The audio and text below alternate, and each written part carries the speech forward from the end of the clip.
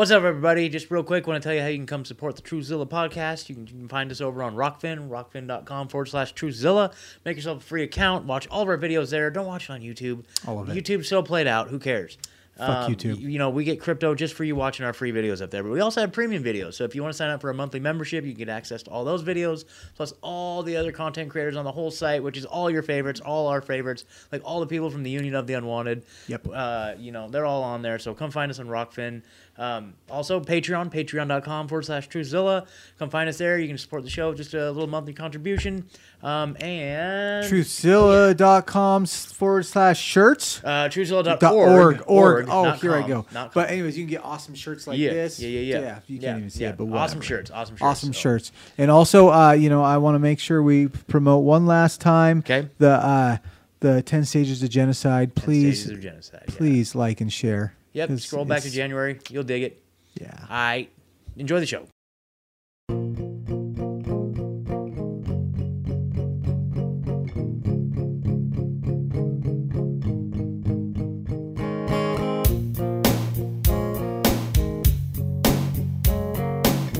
All right, everybody. Welcome to another episode of Truthzilla. My name is Scott. I'm sitting here with my good friend Ed. Hi, Scott. What's up, Ed? How you doing? So, unfortunately, the illustrious Megan could not be here tonight.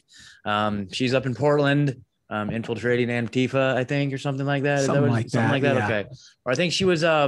This was her third initiation into the local Rosicrucian chapter or something like that. Wasn't that it? Wow. Yeah, I tune out at some point. Okay. right? Okay. No, I don't know. Anyway, no. In all seriousness, Megan couldn't make it. Wasn't feeling 100% tonight, but she will be back next week. Well, and it's because she's been working her ass off at Core Fusion Fitness, which is the gym here in Eugene that's been staying open through lockdown. So we'll give them some props right off the bat. Core Fusion Fitness. If you're here in Lane County, go support them, man.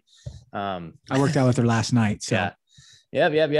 Yep. So anyway, she'll be back. She wanted us to tell you guys that she loves you. She'll be back next week for sure. So anyway, well, you guys, holy crap, here we are. Want to introduce our wonderful guest tonight. We've been chatting a lot offline. You guys may have seen him on Tinfoil Hat. You may have seen him on the most recent episode of the Union of the Unwanted. He has his own podcast, which you guys got to go check out. It's called My Family Thinks I'm Crazy. Which is true for all of us, right? What a great name for a podcast. Yeah. I love it. It's awesome. It's awesome. And if you guys didn't know, he also books all the guests on Tinfoil Hat. He's kind of a big deal. So anyway, everybody give it up for Mark Palmer Steves. What's up, Mark? Thank you. Yeah, I book all the guests for Tinfoil Hat. I also help book guests for Skeptico podcast, another really awesome podcast. But yeah, I'm honored to be here. Truthzilla is a podcast I first heard about while listening to Grimerica. And it was really, it was synchronistic because when I started talking to you, Scott, I realized that you guys have been doing this, for a year and a half or so, right? Maybe a little longer, 2 years. It'll be a year in June. Okay. So, and I think right when you guys came out, I heard about you guys and I'm like, oh, these guys have been doing it for a long time. And I just had this impression of my mind, Truthzilla, because it's such an awesome name for a podcast. It stands out in your mind. And I remember I heard it was a chick that did the podcast. That's what I thought at first. And it obviously Megan, who unfortunately isn't here, but yeah. And then when I started listening, I was blown away. You guys are doing a great job. I love the show. I love the perspective you guys bring to it. But it's an honor to be here, man. If anyone wants to check out my stuff, the My Family Thinks I'm Crazy podcast, it's online. Just go to myfamilythinksimcrazy.com and you can find it everywhere else to listen to it through that. That's so great. That's so great. Here's a funny story to mention that. I don't think I've ever mentioned this on the air, how I came up with the name Truthzilla. I've never heard. Have you ever heard? Oh, I haven't told you even. Okay. All right. So here we go. So we already had the whole podcast laid out, right? We were, we bought the equipment, we set a time and a date. We're like, okay, we're going to go record, but we were all just, and I'd heard Sam say this before. I heard Sam say you need a good name, you need a good name. And I was like, damn it. And we were tossing around different names. We have some people that we know that are completely just sheep to the extreme. You know what I mean? We were going to call it Wake Up Blank with that person's first name. That would be, a good one. Right. And, kind of funny, just tongue-in-cheek type of thing. But anyway, so I was in the shower. I think it was the day before or something like that. Just singing in my head. And I was singing. You guys ever watch Aqua Teen Hunger Force? Yeah, of course. With Shake and Little Meatball and everything. Master Shake. Yeah, Master Shake. Sorry. Meatwad. Yeah, and for some reason that song was stuck in my head, and now Frylock. Yeah, Frylock, exactly. Carl. Carl's the best. Carl's the best. And so like that song for some reason was stuck in my head, and I was like, the Truthzilla, and I was like, oh, the Truthzilla. Oh shit! You just did that. And I was like, Truthzilla. I was thinking like truth something, truth this, like truth factory, truth whatever. And I was just like, that song for some reason was in my head, and I was just singing through, and it was like the Truthzilla, and I'm like, oh, Truthzilla, that's a good name right there. That's great, man. Do you guys have a theme song for your show yet? Oh, well, so the intro that's a whole nother story. That's a whole nother story. Yeah. Yeah. So, we do, but we do. It's like, well, the little intro riff, right? The little intro riff that we play. Yeah. I mean, I don't know. I guess. So yeah, that's from someone very close to us's band that doesn't want to maybe have their association with that. This band thinks we're crazy would be a good example of relating to your show. So and I've even like shared the name of the song like on social media, and it caused such a disruption. Like one of the members quit the band straight up. Like it was just like, oh my God. I was gonna say, because my intro for my show was made by this rapper, this really cool guy I had on my show, Destiny Lab. I mean, reach out to him. Maybe he can make that happen. Get the That's fucking great. I love it. Great idea. More into something. But speaking of names, I mean, kind of getting into what we want to talk about today. Yes. My middle name is Palmer, right? Yes. And when I was younger, I was getting into all these different books, like the one you have right there in front of you, written by Manly Palmer Hall. And I always thought that was so interesting that, such an obscure middle name. And I shared it with this guy who was really a heavyweight in this whole field of literature, right? Writing all of these deep, hermetic, esoteric topics and keeping them in the public availability, I guess, for lack of a better word, so that one day a little stoner like me can come along and find it, and that's really, I say stoner because I don't know if I would have the mind to read something like that before I smoked weed. Smoking weed was really like the paradigm shift for me at the age of 16. I recently had Chris Bennett on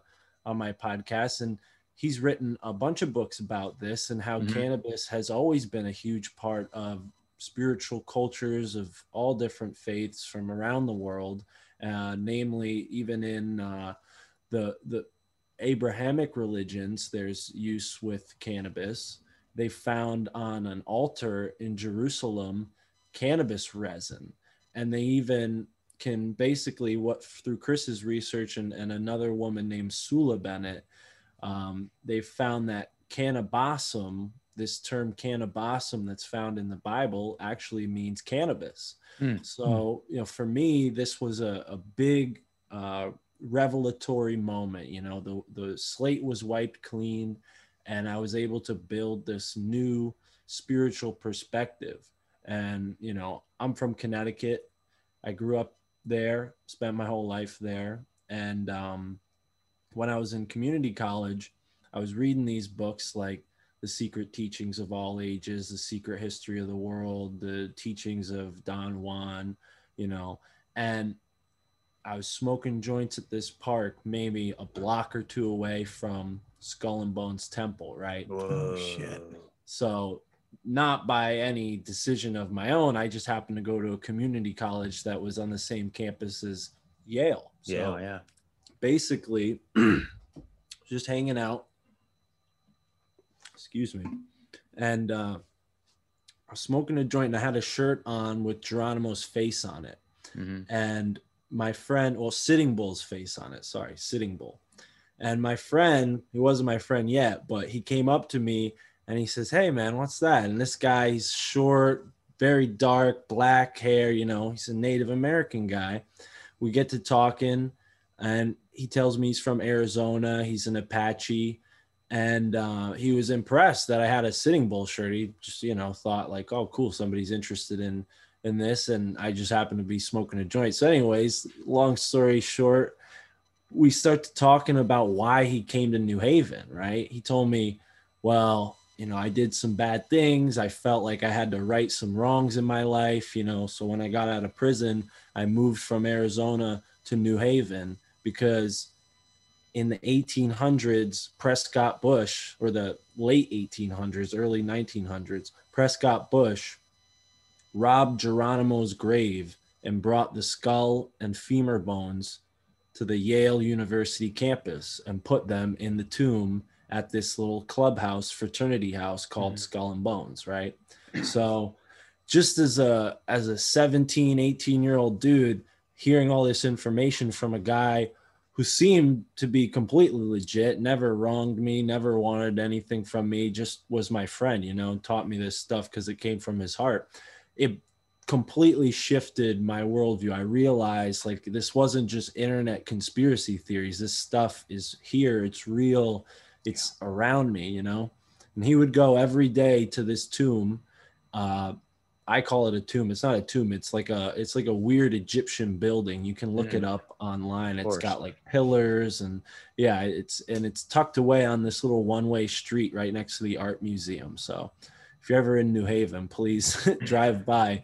And yeah, I went with him one day, and every day at noon, he would scream Geronimo's name as loud as he could. And it reverberated through the walls of this campus. And he told me that this was a warrior's prayer, right? And at this age, I knew about deja vu. I didn't know about synchronicities, you know, and I experienced, I guess, my first synchronicity when he and I were talking about meditation. We were talking about spirituality. I was asking him stuff about like Native American beliefs. That's something that was just ingrained in me. I always thought that was interesting. So I was asking him about it. He told me, oh, if you burn sage, that'll attract you a woman. You know, I'm 17 years old. I'm trying to find a lady, you know? So he's like, yeah, burn some sage. And another thing, hold on a second. Are we live right now? We're not. No, we're not live. No. This will all be edited. Cool. So we'll just pause. Okay. All right. But yeah, so sorry. Normally I'm in Connecticut right now. I'm in Indiana. Right but quite a journey. So where was I? Amongst other things, he taught me about this warrior's prayer and really just prayer in general. Because I was raised Roman Catholic. You know, I didn't really have much respect going to church. I just kind of thought it was boring. I didn't really find it interesting. Yep. So when he taught me about prayer, it added another level to it, you know, and he told me that, well, we use feathers to pray because feathers carry your prayers up to the Creator, right? And that just really resonated with me. So a few weeks later, I'm just kind of sitting in my backyard, taking in the sun. You know, I didn't have a shirt on. I was probably smoking a joint, and I'm just kind of meditating and doing this chant that I had read about in a book. And I close my eyes, and this white light just kind of envelops. And I describe it almost like a blackout, but it was a whiteout. You know, it was completely white. And as soon as I realized it was happening, I just kind of became aware of it, and it went away. Right? It's just, my curious mind couldn't ease into it. I had to analyze it. So it's gone. I opened my eyes and I looked to my left, and on top of the tall grass was a red-tailed hawk feather just floating there, you know, just kind of like it just landed.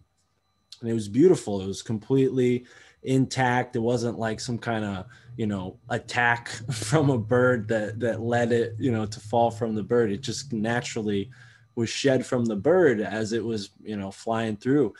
So I bring the feather to my friend Amos. I'm like, check this out, man. And he's like, wow, that's a sign. You know, I said a prayer about you.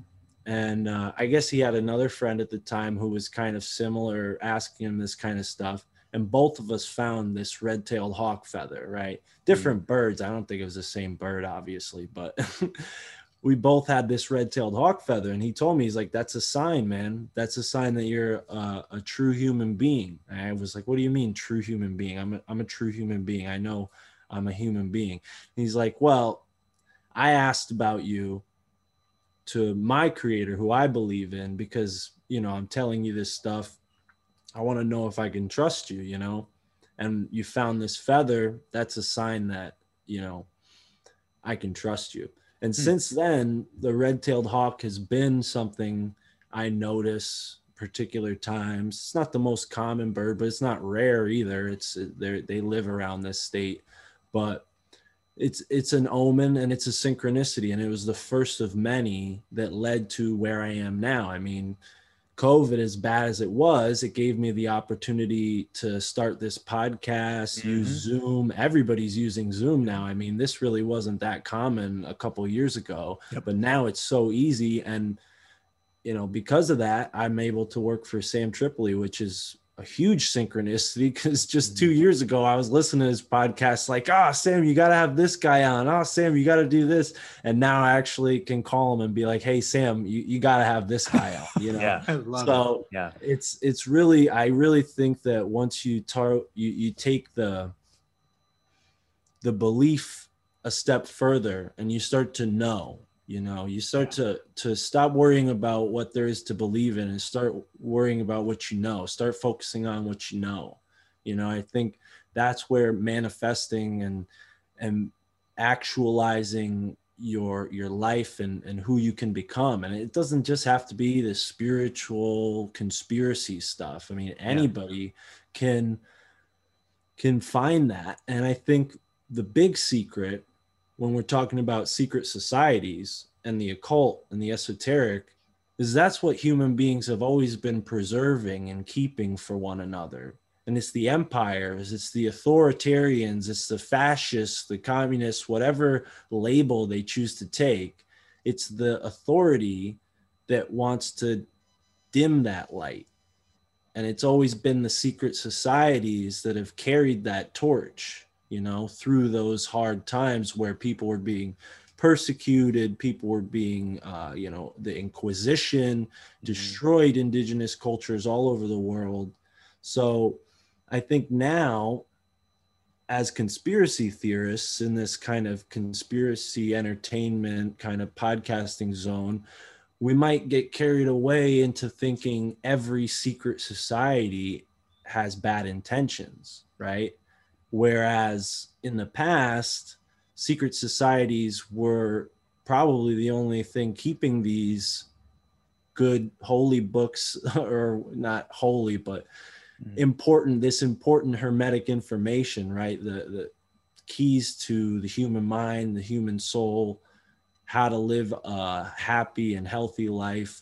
I think that information, and beyond that, we're talking sacred geometry, we're talking how that goes into architecture, and from that you can build a society and build a functional city. And I think those things were definitely kept in this underground stream. And that's where I've taken a lot of knowledge from, right? Because like I said, I started off by talking to this guy at a park. I mean, he's not homeless anymore, but essentially I was going to college and I learned way more from this guy in a park than I ever did from any of my teachers, So there's this mainstream and then there's this underground stream of consciousness. And I think that, I don't know what, maybe I'm going off too far, but let's turn this into a question. What do you guys think about that? What do you guys think about how like conspiracy theorists tend to feel about secret societies? Well, I was just going to ask you when you were explaining this. I would like some more examples or some examples of where secret societies have done good for us. And maybe I'm not maybe as far down the rabbit hole yet. Like we said, we started this podcast in June, and I've known a lot about I came from the kind of the medical freedom side of things, and with a vaccine injured child and whatnot, and just learned about that angle is really where I came into this. And I feel like I'm learning this information now.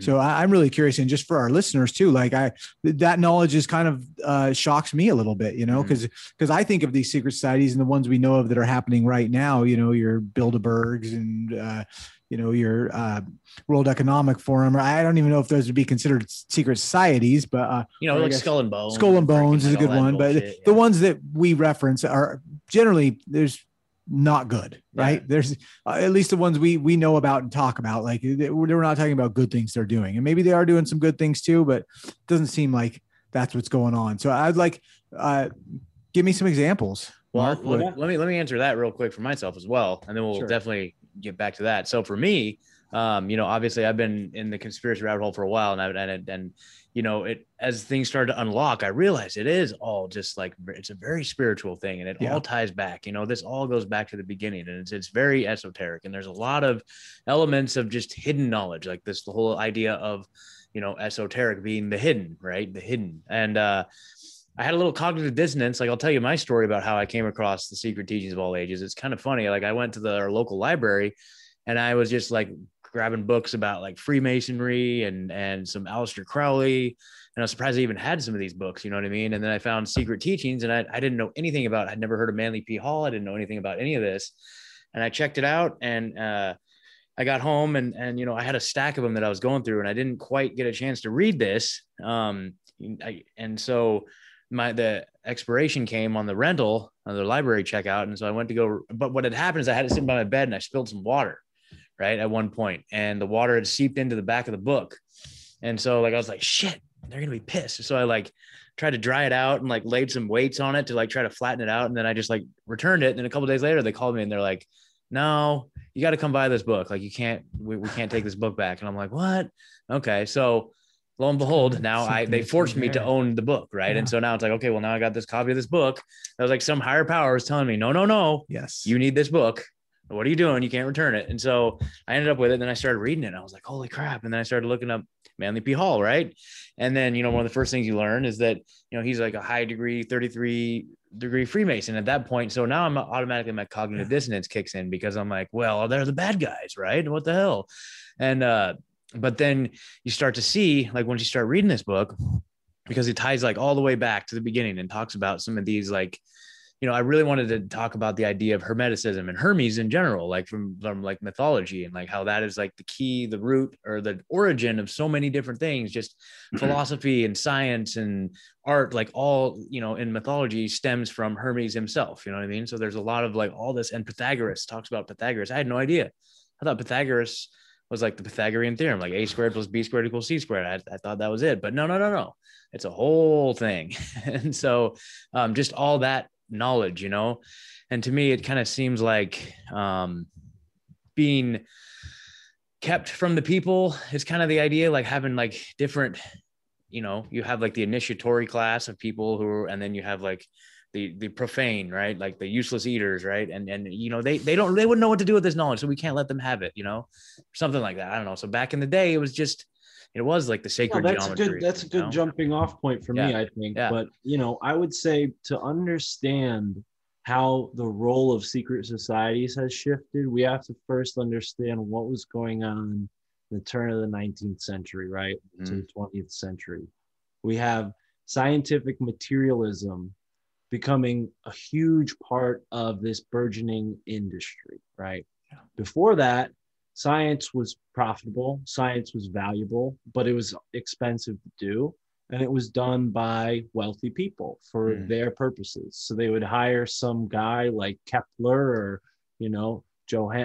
whoever you want to go for, whichever scientist. And they would do these science projects based on whatever the funding required. And in their free time and their spare time, you found over and over, these guys were doing alchemy, right? Because the pursuit of knowledge, right? Hermeticism is knowledge, basically. That's a good way to sum it up, I think, is knowledge of the esoteric, that which is hidden, that which isn't profane. I think knowledge is power, right? So in the past, it was much easier to control people by controlling knowledge, because before the Gutenberg press, books were very expensive to make. So people really only learned about what they heard or the few books that their community had. So propaganda has shifted. The role of empires has shifted since this 19th, 20th century shift, right? So people are much more aware of what's going on in the world, and people have more power and more freedom than they ever have before, right? So in the past, the empire had such a strong grip, no matter what country you were in, maybe save for like this golden age period, far, where a lot of these spiritual texts, when they were written, was in a time when empire's grip was a little less strong. But for the past 2,000 years, I would say, if we're not going to go down the Tartaria rabbit hole, for the past 2,000 years, empire has shaped society. I mean, we can all agree on that, whether it was the, British Empire, the French Empire, the Spanish Empire, and all the ones that preceded. So the role of spirituality was underground because the empire had to own the people's minds through religion. So those who went against the mainstream or the state-sponsored religion were killed. I mean, we know that with the witches and even the alchemists, right? They would accuse them of witchcraft, but it wasn't witchcraft. It was alchemy. It was these higher spiritual practices that were maintained through these underground streams, right? Like I discussed previously. So when that shifted was with, I guess, mainstream mass production of information. You have books, you have newspapers being printed. This is all in the turn of the century. So, I mean, you had the anti-Mason party as well in the 1800s.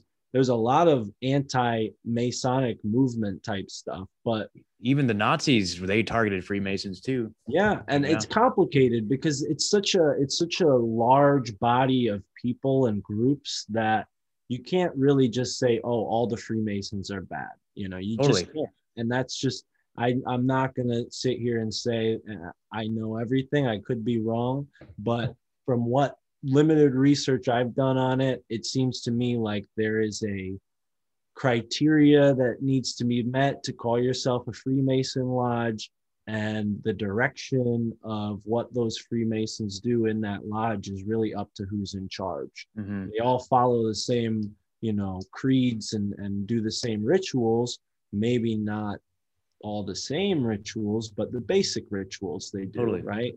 Yeah, so and when I was saying earlier too about like, oh, the Freemasons are the bad guys, like I think that was my initial thought, right? But it's like I've done some more research and I'm not entirely convinced of that either. I mean, I know people who we have friends that are Freemasons that are wonderful people. And like I know like Pat Miletich, right? Freaking Conspiracy Farm, like the champ, right? He's very open about it. You know what I mean? And so it's I like think a lot of these guys could say it better than I can, considering I'm not a Freemason, but I think they've been hugely benefited from the information that's taught to them through these lodges, right? Yeah, sure. So there is a function to it.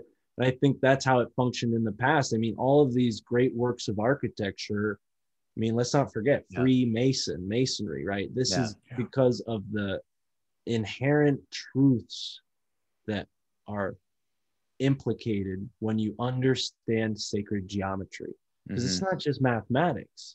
The implications of sacred geometry are so profound that that's why they require you to believe in God to become a Freemason. Because when you realize that pi is an infinite series of numbers and a circle is really an infinite shape, considering it has no set, it has no sides. It's just a full, and we can get into, you guys can get into sacred geometry with somebody who's more mathematically inclined than me, but that's what I'll say about it. It's profound and it has incredible spiritual implications. So I think, considering the body of knowledge that secret societies have provided, we have to not separate the wheat from the chaff, considering that, things like entity encounters and demon possession and manipulation of consciousness, these are all things that have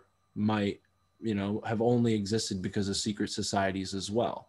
So yin and yang, there's good and bad in these things. So the same side of the coin, there's alchemy and there's spiritual enlightenment, but then there's also what these black magicians choose to do with it, and guys like Aleister Crowley and all that. And, I'm sure you guys know I was on Tinfoil Hat talking about Aleister Crowley. Sam kind of got a little heated towards the end there. And I think he's right to feel that passion, because a lot of what's going on in the world, when you find out, is really dark, you know, and it has to exist in these shadows.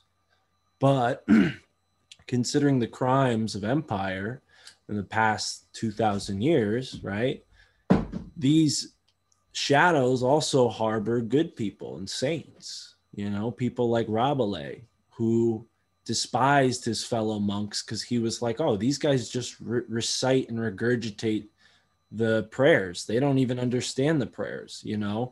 And Rabelais was, you know, a French monk, and he wrote a lot about cannabis. He wrote about all these different kind of esoteric truths. And I think throughout history, there are figures like Rabelais who have kept this torch passed through this kind of underground stream of consciousness, you know. So that's where I kind of point to the value in secret societies, is its ability to provide shelter against these imposing regimes. I mean, the burning of Alexandria, if we didn't have the burning of the Library of Alexandria, where would our society be? I mean, and there's countless examples of things like that. When we get into politics, I'm not really an expert on foreign affairs, but I'm sure there's a lot of great Chinese history that's being lost because the communist government is deciding to censor and control what information people are allowed to learn.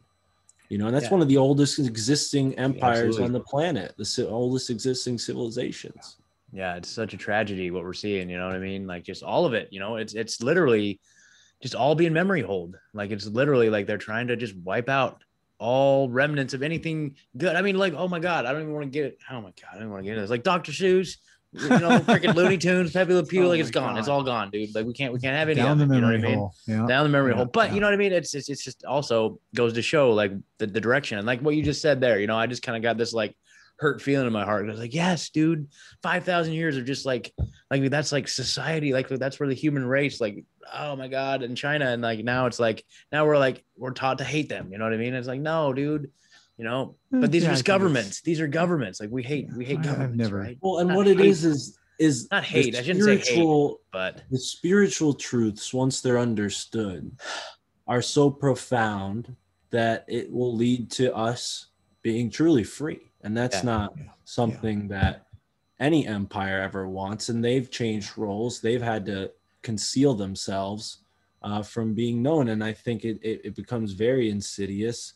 I'm sorry to hear about your family member, Ed. And I really, my heart goes out to them. I part of the reason why my podcast is named what it is because there's a lot of medical issues that my family people in my family have, that if they only listen to me, maybe they might not be, you know, relying on these doctors who really don't care that much about them. I mean, holistic medicine is the real deal. And this allopathic stuff where they cut and slash and inject foreign objects and all these foreign materials into your body, it's just, you know, it's not right. And it's built off of the military industrial hospitalization complex, you know, with this whole Civil War hospital idea of sawing off the limb to preserve the rest of the body, because these poor soldiers were, you know, getting shot with cannons and losing their whole leg, you know, so they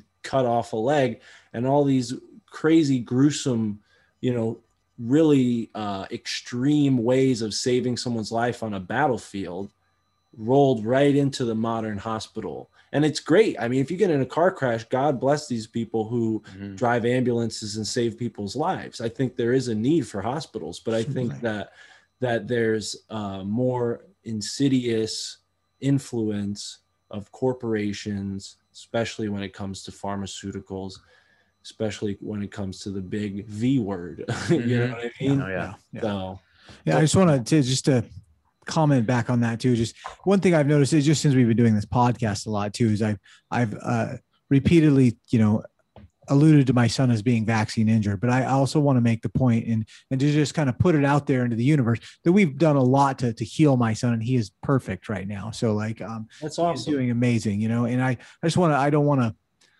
I don't want to put that on him. Right. I want to put put the energy to put the right energy out there for it. So, totally. There you go. But yeah, I do think, I mean, he's blessed to have such a bright, enlightened person as his father. I mean, kudos to you for doing that for him, man. I think that's really powerful. And it's important that you're spreading this message on this podcast, because I'm sure there's a lot of parents out there who are going through similar issues and can use hope that there's other options and there's a road to a healthy, happy life. Because that's all we want for our kids. You know, I'm not a father, but that's all we want for our kids is to be happy and healthy and live a normal human life, right? Yeah, for that's sure. Certainly not happening with COVID and all the restrictions. Oh my God. Yeah. Back to the more, you know, interesting occult stuff. If you want. Well, a thought occurred to me while we were just going off on that too. Like, okay, so I see some very distinct parallels between like doctors. Are doctors a secret society, right? It's like something you have to be brought into and initiated into, and you have to be the bearer of this secret knowledge, right? Here's a good way back to the loop of it, you know, because everything's a cycle, and we'll go back, because another reason I've always been fascinated with Native American culture is their use of plants, right? Their use of their environment, their symbiosis with their environment. Not every tribe. I mean, I'm not going to generalize. There's millions and millions of different groups of indigenous people throughout history. So I really don't want to generalize, but there's a clear benefit to living closer to your environment. I mean, one only needs to go as far as like Papua New Guinea to see like these people, they don't have skin problems. They don't have like irritable bowel syndrome. They don't have all of these like weird diseases that we get with our industrial diet, you know? And I think that medicine used to be a lot closer to home, just like it is with these indigenous people. They eat the food that grows in the environment that their bodies evolved to be in. And I'm not an evolutionist. I believe in a creator, but I do think that the creator programmed our environment, our nature, for us to be stewards of this environment and to take care of it and gain the benefits of its fruits and its animals and plants, you know? And I think what I've noticed through my studies of Native American culture is that they have people, always one or two people who pass this tradition on to a particularly inclined person, and this information is kept. And I think that's what a doctor really is somebody who learns the wisdom of what the plants can do to help us. And I think in this same period that we mentioned before, in the turn of the 18th or the 19th and 20th century, you had medicine becoming industrialized, concentrated. And this was alchemy. I mean, alchemy was done to do this. I think alchemy has its benefits, chemical alchemy, right? The taking one substance and transmuting it to another. It is a metaphor for what can happen on a spiritual level, but it is actually where chemistry, modern chemistry, came from alchemists trying to like take lead and make it into gold and all the other crazy things they were doing with their little beakers and flames. So I think what happened was you had these industries who are like, oh, we can make a lot of money selling these cures to people, hence the snake oil salesman trope that gets thrown at anybody who sells holistic medicine. The average, you know, modern person who thinks they're commonsensical would say, oh, well, that's just snake oil salesman. CBD can't do anything for me, you know. Bullshit. All right. Tino Sanchez cured his dog's cancer with CBD. So go to Tino Sanchez Facebook and get his CBD, heal your dog. But I can make that claim. He can't. But yeah, basically allopathic, homeopathic, right? These opposites. They've taken homeopathic medicine and made it allopathic by concentrating it down into these tablets. And not all medicines are made the same. There are some medicines made by pharmaceuticals that are probably helping people, right? I'm not hydroxychloroquine. No, I'm just kidding. Yeah, right. Sorry, there are continue. uses for this stuff, but I think the farther we get from nature, the less life Yeah. the Yeah, plant for has sure. in it, the less it has to offer us. I think all of these pills are okay, but if we actually had the real root of the plant or the bark of the plant or the stalk of the plant, and we mix that into a live tincture and put it in the sun and let the sun's energy in it and then put it into our bodies, that's how healing happens. And we have to take that approach because Mother Nature is powerful, and Mother Nature can heal us. We're of Mother Nature. We're of this planet. We're of this soil. So why are we going to turn to these, chemicals that we're making in a lab? I mean, everything's natural. Everything comes from the earth, but does it really after you like boil it in sulfur and put mercury in it? Like some things aren't meant to be in the human body just because they come from the earth. Totally. Yeah, I just I just moved out to this I don't know what you want to call it, like a little homestead type area. It's like kind of like, it's not like a farm, but it's like out in the country, like 15 miles outside of the country. Like I'm renting a little cabin, like this property, 16 acres, like a few other cabins right on the river, huge gardens, raised beds. It's just like, it's a miracle. I'm so grateful to land there. And I'm going to start this season, my first garden. Right. And I was walking with the property owner and they were kind of showing me like what areas I could use. They're like, yeah, you could use all this. And they were explaining about how, so these big raised plant boxes, right? The soil was about, I don't know, a foot from the top of the planter box. And she was saying how like, well, when we first started, the soil was all the way to the top. But if you think about it, as the plants grow, like it pulls all the nutrients and all the stuff out of the soil. And like by virtue of that, like the soil level goes down, you know what I mean? Like the water is evaporating, or like, like picture like a glass evaporating water or something like that. And that's the plants pulling the nutrients that then become the plants. And then the animals that eat the plants then take that energy too. And I guess it makes sense, but I just had never thought of it in those terms, that literally all life like comes from the soil and the nutrients in the earth, man. And I was just like, blew my mind just to see the visual representation of it like that. I was like, whoa, okay. And consider what we're learning now with our research of neurology and the brain and how we have this endocannabinoid system in our brain. I mean, that just shows to me that this plant that has had such a profound change in my life and offered this paradigm shift, it's more than just some plant. It's ingrained in our human minds. So explain that system for our listeners. Yeah, I'm kind of curious. The endocannabinoid system. Yes. Yeah. So I'm not a neurologist, but what basically scientists have found is that there's a part of your brain that's, whether you smoke cannabis or not, it's made to receive these THC receptors. It's like a puzzle piece, like this THC molecule floats in and it fits perfectly. And it has multiple functions, but it's clear that there's a connection on a molecular level between the cannabinoids, because it's not just THC. There's multiple molecule, chemicals going on. This reaction, it's very complex. They call it an entourage effect because it's more than just THC. It's CBD as well. People are very familiar with that, but there's a lot of active compounds in cannabis that go into your bloodstream. And yeah, it's like I said, it's like a puzzle piece. So to me, that shows that, like going back to the sacred geometry, I mean, you can look at the Fibonacci sequence in plants. You can see it on a pine cone. To me, that shows that consciousness is the active principle. It's the inherent principle. It came first, because why else would, how else did everything just fall into place like that?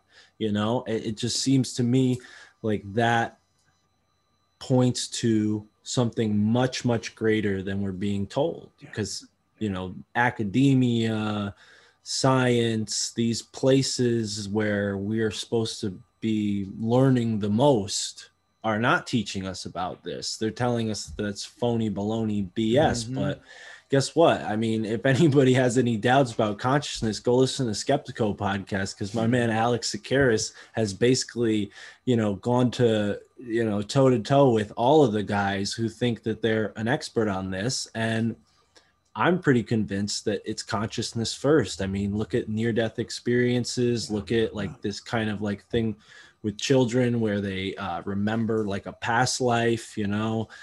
It just, to me, that's what empire, right? Going back to empire, has always been trying to stifle our connection with the higher self, our connection with consciousness, with the creator. They want to be the middleman between us and God, right? That's kind of religion, because religions always start with some guy who has a huge inspiration, right? And it's not just prophets. There's guys like Tesla and Einstein who, when you ask them where these inspirations come from, they don't say, oh, hard work.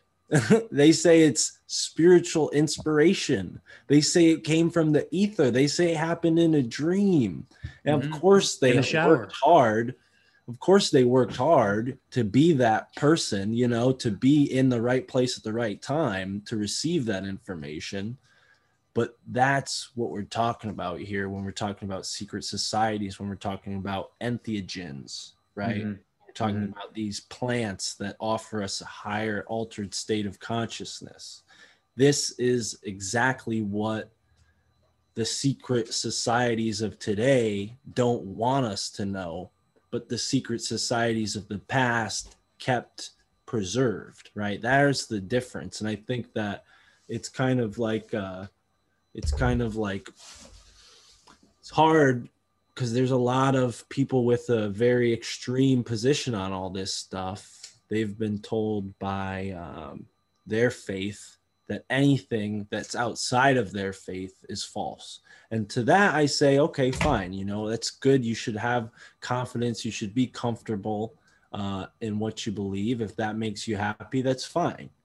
You know, not all of this information is for everybody, you know, but if you're really going to seek truth, you have to be willing to question what you believe. And I think that's the first step, you know, because we're being constantly taught like that's what I mean by paradigm shift. Because I spent my whole life thinking like drugs were bad, drugs were terrible, pot was a drug, don't do drugs. And I smoked weed and it just like, it made me want to read more books. It made me have more thoughts. It made me feel my intuition, my spiritual intuition, which has guided me ever since and has led me to this point where I'm having a great conversation with you guys. And I mean, I'm baffled that anybody really, you know, thinks I have something good to say, because my whole life people are like, oh, give it a break, man. Like, why are we getting into all these deep topics? But with podcasts, there's so many bright people than I ever thought in my small town, you know?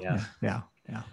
Well, I've heard it say, like, I mean, with everything going on, I mean, I think that there is a lot of people that have been ushered into this idea of like the scientism almost, you know, the religion of science is what it's become. And it's funny because, you know, I, with myself, like I grew up in a very Christian home, and like, you know, I ended up out of high school on a little island off of Canada, going to a Bible school. Wow. Right. And that's when I started my journey with drug use. And I will say now I've been clean for many years because I'm a drug addict, right? So yeah, that's my whole thing. It's like, I wish I could just smoke a joint and then stop there. Like we're both in recovery too. Totally. And it's like, you know, I smoke a joint and then I want a beer and then I want to smoke some meth and then I want to go steal shit from Walmart and then I go to prison. I can't do it. I just can't do it. Yeah, certainly. But anyway, but I think that you know, what is interesting to me is, you know, I felt there was kind of this enlightenment to me when I left religion in a way, but here we are kind of like full circle where the people I feel that are most enlightened around me today are people that have subscribed to a belief or like believe in a higher power of some sort. Right. Like, cause I think that, you know, at some point that it's like that view got so taken over, the view of scientism, you know, has been so corrupted and it's been corralled into, if you believe, I mean, it's almost like it's almost like the left versus right thing, right? Like it's like, I always think like they put it in this way, or if you believe these things, then you believe all these other things too, right? Mm-hmm. Like you can't just believe this thing and think for yourself and question this other thing, you know, but if you believe this thing here, you know, you have to have all these other beliefs that go along with it, you know? And I think, you know, as I've gotten older, and especially since COVID has hit and everything, the world's gone freaking crazy, man. It's like I've just felt like spirituality is the answer, man. And like and I've seen so many synchronicities, and I've had so much deja vu, and a lot of it's, like I've said, we're very active in our freedom cell around here, and I swear to God, I go to these meetings and I've these people I've been with them before. Like it's just these people that there's a part of me that knows them on a deep level. Right. And it's happens over and over again. So I think there's obviously something bigger going on there. So, I kind of got rambling a little bit there, but it's all right. If I can jump in, I want to say, I never want to advocate drug use, right? Like when I'm talking about entheogens and I'm talking about cannabis, I really don't want people to like get the impression that I think they should do it. I think what it is humans have done these substances, and we're where we are now because of that. So for me, maybe it took a little bit of weed to get me back, to this point of spiritual evolution where I had the perspective to see it. But I don't think it's necessary. I think it's built in. I think your soul is what's most powerful. And for some people who lose touch with that, they need a little help from cannabis to get them back in touch.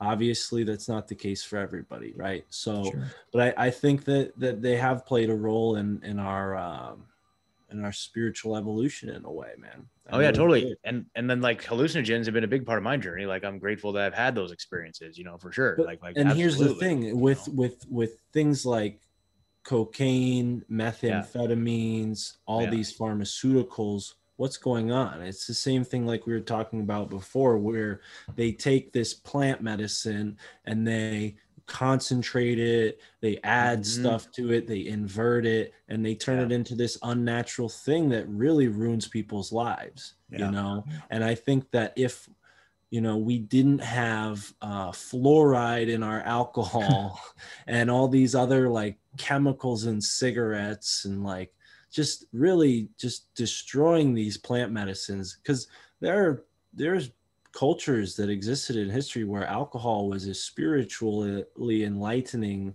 beverage that really did provide a sense of community for people and wasn't destructive because their society was insulated in that way and protected people. And I think really,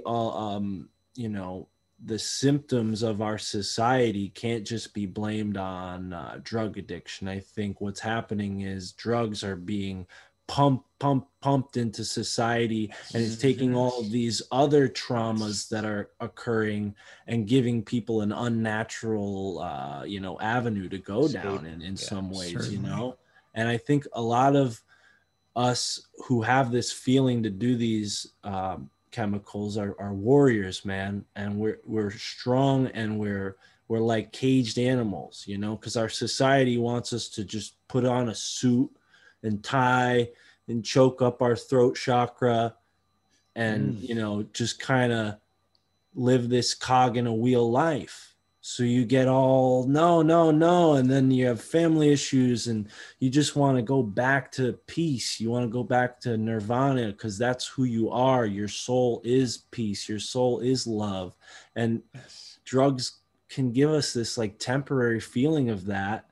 And that's what really, grips people, right? You keep chasing that temporary feeling, and it's not you, it's society.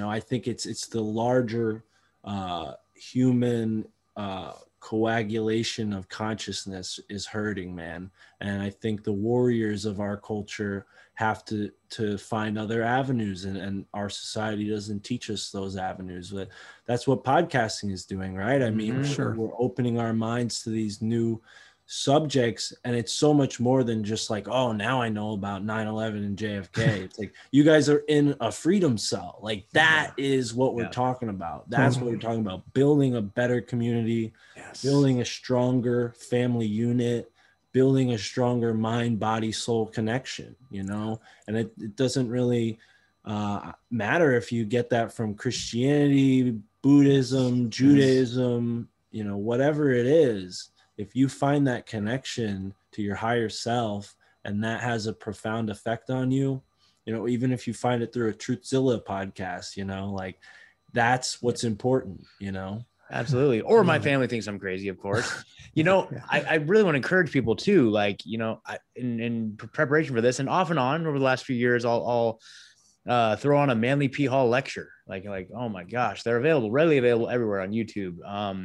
Also, just a shout out to Billy Ray Valentine at the Infinite Fringe. He's always uploading old Manly P. Hall lectures, and Bill Cooper, you know, old Hour of the Time broadcast. But anyway, but if I get a notification that's like a Manly P. Hall lecture, I'm like, hell yeah, I'll listen to that.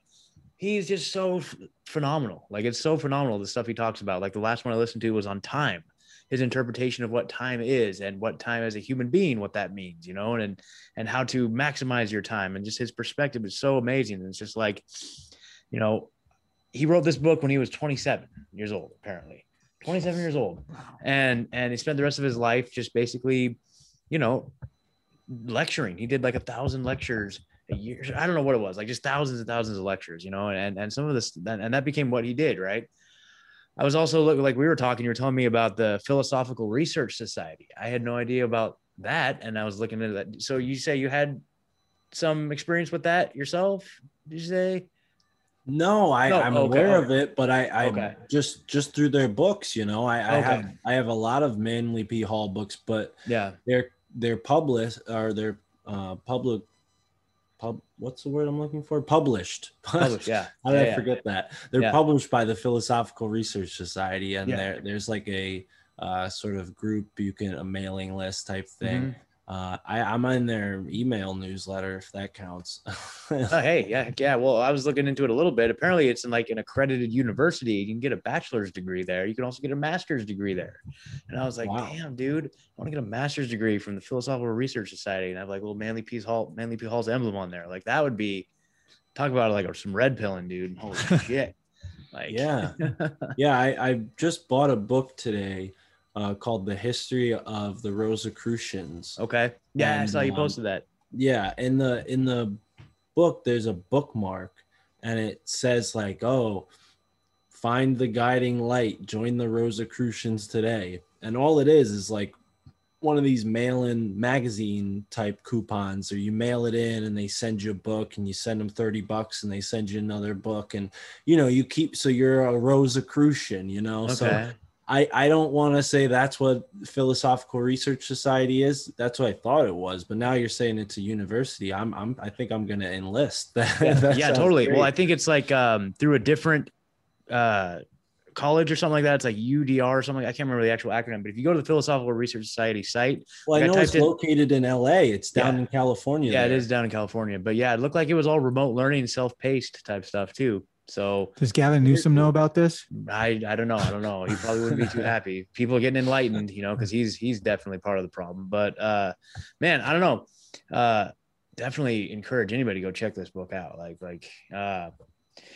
Just you know, that reminds me, like what you were sharing there. It's like, you ever get those like Facebook Messenger messages or something, like from some guy in like I don't know, like Bangladesh or something, like, "Hi, I'm from the Illuminati. Would you like to join the Illuminati? $10,000. You can join the Illuminati." Right. I've been getting a lot of Instagram messages that are like, "Hey, get a financial bump. Pray, send this prayer to all 3,000 people and you'll get $200 tomorrow." I'm like, where are these coming from? Who did I subscribe to by accident? That's the preliminary stages of becoming a targeted individual, maybe something, right? And gang stalking, just warming up to it. So Mark, I just want to ask, like with all this stuff, so you alluded before, like, how do you see what's going on right now? How do you reckon that to all this knowledge with COVID and COVID and I mean, just the kind of what's been happening in the world? Well, I'm anti-authoritarian. I mean, that's how I've gotten into all this. I'm contrarian, man. Like, I've always been the black sheep of my family. I've always been just against the grain. And part of that is just being doubtful of what you're seeing in the news. And I trust the guys like Dr. Shiva and Del Bigtree more than I trust Anderson Cooper and Don Lemon. You know what I mean? So that's basically how I get my news, is through podcasting. I mean, the last time I turned on a television in my home was like 2015, 2016. So I just don't really watch TV anymore. And I listen to podcasts and I'm informed, and that might make me seem crazy to my family, but you know, eventually they'll warm up to it. I think my mom is actually someone who doesn't think I'm crazy. She's very, she at least hears me out, you know, but I don't know. It's tough because I worry about my family, you know, and I want them to be careful with what they put in their bodies, you know. So I told them like, hey, my grandmother, she's just turned 91. Like, she never leaves her house. Does she really need a COVID vaccine? You know, like really just laying in, you know, this as much skepticism and doubt as I can, and while also providing the facts, because that's all it is facts. You're literally fighting disinformation with facts. I've always been skeptical. I mean, when I broke my wrist in 2015, I remember the doctor, I was sitting there and they're like, oh, well, your wrist is pretty bad. You know, what were you doing? Skateboarding, went down the hill too fast, you know, blah, blah, blah.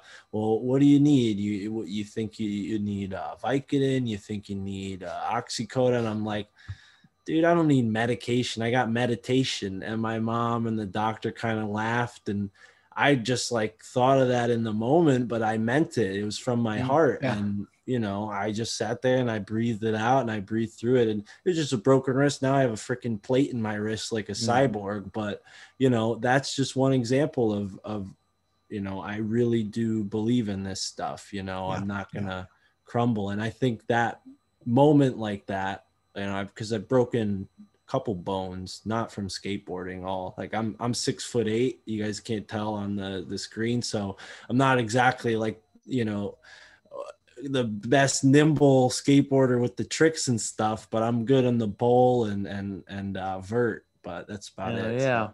So I've broken a few bones, and I think that, and I've been a martial artist for the past 10 years. So I think that all of that has contributed to me just having a different perspective, man. So none of the brainwashing propaganda stuff has even really seeped in. I'm just living my life, manifesting, man. And I think while a lot of people were going through a lot of hard times, I was still keeping my positive vibes going. And what did that do for me? I mean, it made me go from just podcasting with Sam Tripoli to like working for him, you know? So it's really, I really believe in manifestation. I have proof of it, you know, and people can listen to other podcasts I've done. Like there was an instance where me and my co-host, Jay, he and I worked together at a farmer's market. And because of a meditation I did a few weeks before that, randomly a piece of gold like fell on the table from some customer. They never came back to claim it. I mean, it's a whole story. I can tell you the on another podcast, or you guys I can send you the link to another time I've told it. I'm sure people don't want to hear it again. I've told it so many times, but I mean, I actually manifested a gold thing that got me and my buddy Jay $800 each. So, so I believe in manifestation, man. It's really real, you know? Absolutely. The intention. Yeah, man. Like, Sam said this to us when we did our little Patreon episode with him. He's like, "You guys are an American success story." And I'll say that to you, Mark. You're a freaking American success story, dude. It's freaking amazing. And I always send props to Sam as well, because I think our podcast specifically wouldn't be here if, I mean, not that I'm like the mastermind or anything, but I heard him say on his podcast over and over, you know, just do something different with your life. Give it a year, try something else, you know, just do something, you know, start a podcast, you know, start music, you know, do some art, whatever it is, you know, do something. And like, you don't have to be stuck in where you're at right now. Do something different. I mean, that is really right before we started this podcast. Well, it was his idea. He came up to me. He's like, "Hey, we should do a podcast." I'm like, "No, it's too late. There's too many." I was sick of whining to you every day on the phone. I'm like, dude, the whole world around me is crazy, man. You're the only person I can talk to, but I know that we're not the only people who want to hear this, right? There's tons of us out there. I heard it, someone close to me always says we're in this time where we're finding our soul family, right? And I truly believe that, right? Like we're connecting. We've just made connections across the globe, and it's just it's been amazing, right? Because the idea to isolate us and make us think we're crazy. I mean, that's what they do. Yep. So. Yep. So Float Fest 2022. See you there. 100%, dude. Year, for sure. For sure. Well, we're going to well, everybody out there, Squatch Fest. Sasquatch Fest is up in Washington, May 13th, the weekend of May 13th. So anybody out there want to come hang out, dude? It's freaking little Agorist, like local Anarchapulco type deal, dude. Like, obviously not like probably the big speakers, but that'd be so cool to rally all the troops to all these events. Like I was saying, our friend Mackenzie, who started the Portland Freedom Cell that we kind of based our Freedom Cell off of. She's down in Float Fest right now and is walking around with her camera. I was on a Zoom call with her earlier. I guess Sam had been there last night, and Del Bigtree were there last night, and she was talking to this guy, and he was just listing off all the festivals coming up, like Rainbow Festival. I guess I need to look into some of these. Like Rainbow Festival's going on, so Squatch Fest up in Washington or Washington State. Come on out, dude. And they don't require masks. No masks. It's like Right. No. So anyway, that'd be pretty cool, man. Like one of these days. Have you been to any of those things, like Red Pill or Anarchapulco or anything like that? I was actually this was like 2014, 15, 16, around there. I had the fortunate moment of meeting Alex Gray. You guys know Alex Gray? He's an artist that does all the artwork for Tool, that like really spiritual art, Yeah. So he's a really great artist, and he has this cool house where they have this event called like the Chapel of Sacred Mirrors. That's the name of the house. So it's all his art, and they're building like this really cool temple there with some esoteric kind of themes to it. But every full moon they would have this kind of like party. So I went there 3 times with different friends, and it was nothing crazy. Like I was expecting there to be like mushrooms, people taking mushrooms and stuff, but nobody had drugs. It was just a bunch of like-minded, cool people like hanging out. But no, man, I used to be pretty big into like making crystal wraps and stuff. So people would always invite me to like different music festivals to try to like sell my art, but I just never went. I'm not really into that kind of music. I'm more into rap. So Cool. So shout out to Army of the Pharaohs and all that underground rappers. But I'm excited to get into this new podcasting event space, because I know as soon as the COVID regulations disappear, there's going to be a lot of cool stuff going on for folks. I know Sam wants a tinfoil hat podcast fest, like for the Swarm and like podcasts, Badass. Yeah. Now, okay. Yes. No, now I'm just praying. Yes. I hope you're right, Mark. Not if Biden has anything to say about it today. Oh my God. What was that you're reading? Well, it's just today in his address, the nation or whatever it was, he just talked about how the new rules for people who have been vaccinated. Oh, so here are the new rules. Here are the new the medical apartheid is it's at our front door. It's here. Yeah. But this is the answer is to create our own network where we don't play by their system. I mean, that's what it is. So that's the whole basis of this Freedom Cell thing. Because right now we don't know where this is headed, where it's going, but we're just building community. We're just trying to make connections, build friendships, build trust. Worst case scenario, if we have to break away, then we have this intact already. We can just up and go if we can. I don't know. It's pretty cool. Certainly. Have you ever looked into the Freedom Cells movement at all? Yeah. I what's the guy's name? Derek Rose. Derek Rose. Yeah. Derek Rose. He's great. I've not looked into one in my area. Right now I'm in Indiana on a little road trip, but nice. Yeah, I gotta see if there's a Connecticut Freedom Cell for sure. I'm sure there are. Yeah, I'm all into that, man. I think I've talked to you guys a bunch, because that's kind of my thing with Tinfoil Hat, is like the behind the scenes networking type of gig. And I think that's the beauty of this podcasting world, is we're all connecting. There's no competition, we all just like go on each other's shows and promote each other's stuff. Wear each other's shirts. Exactly, and then people can benefit from that. It's just a value for value thing, so please go support the Truthzilla podcast. You guys have a Patreon and all that? Yeah, we just launched our Patreon, and then we're over on Rockfin too. So okay. We have a shirt shop. Oh, the shirt shop. So Ed's wearing his. It's kind of hard to see. That it's kind of we like on camera. It's not really. It says World Economic Forum with the 666 in the logo, right? Below nothing, and you'll be happy. Okay. There you go. Anyway, there's some good ones, dude. There's some good ones for sure. I've got a couple designs that like we'll probably get our Teespring store shut down, but I'm like, I'm itching to do it. I'm like, I don't know. I got a new one too. So he's got a new one too. So anyway, well, damn. Any final thoughts, Mark? No, just, check out my website, myfamilythinksimcrazy.com. You can find my podcast there and every other podcast I've been on. This goes out video and audio, or just video and audio. So I'm going to put this on my website so people can check out it through my website, but I'm sure they'll find this through yours first. So, but go ahead and look at all the stuff I've done on there. I write a little blog post with every episode I do. I just interviewed Michael Wan, Susquehanna Alchemy. And then I crossed the Susquehanna River like 5 times on my way to Indiana. So it's a pretty synchronistic event, so go check that out. And it's been an honor being on the Truthzilla podcast. Definitely honors all ours. Been ringing in my ears since you started a year ago. So it's awesome to be here, man. I really appreciate it. Hell yeah, brother. Thank you, Mark. Awesome, Thanks brother. Well, thank you so much. And we'll see you soon. Yeah. Wow, that was amazing, dude. Mark was awesome, man. I love his perspective, man. Yep. I always like the Native American approach and just kind of living in synchronicity with your environment. I've always found so much more value in that than what we're being force fed, right? Yeah. But it was, man, it's good to finally meet him for me. Totally. I've been talking to him for a while. Yeah. And we've been talking offline about like different guests, stuff like that. Like, he's done some work for us, booking guests. Yep. He's booked a guest coming up here in a couple weeks, baby. Woo! It's gonna be awesome. Yeah, it's gonna be badass. Talking about weather manipulation, right? Geoengineering. Like anyway, exciting stuff coming up, guys. Like, holy crap. We got some return guests coming.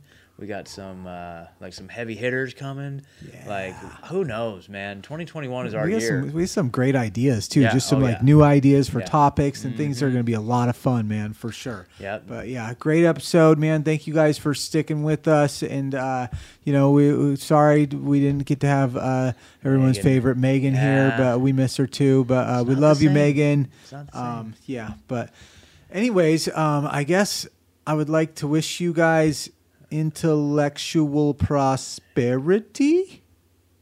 Pew pew. Ding. Ding. Ding. I don't know. Feels weird. I guess. Catch you next time. Don't let the New World Order keep you down. Pew. Motherfucker.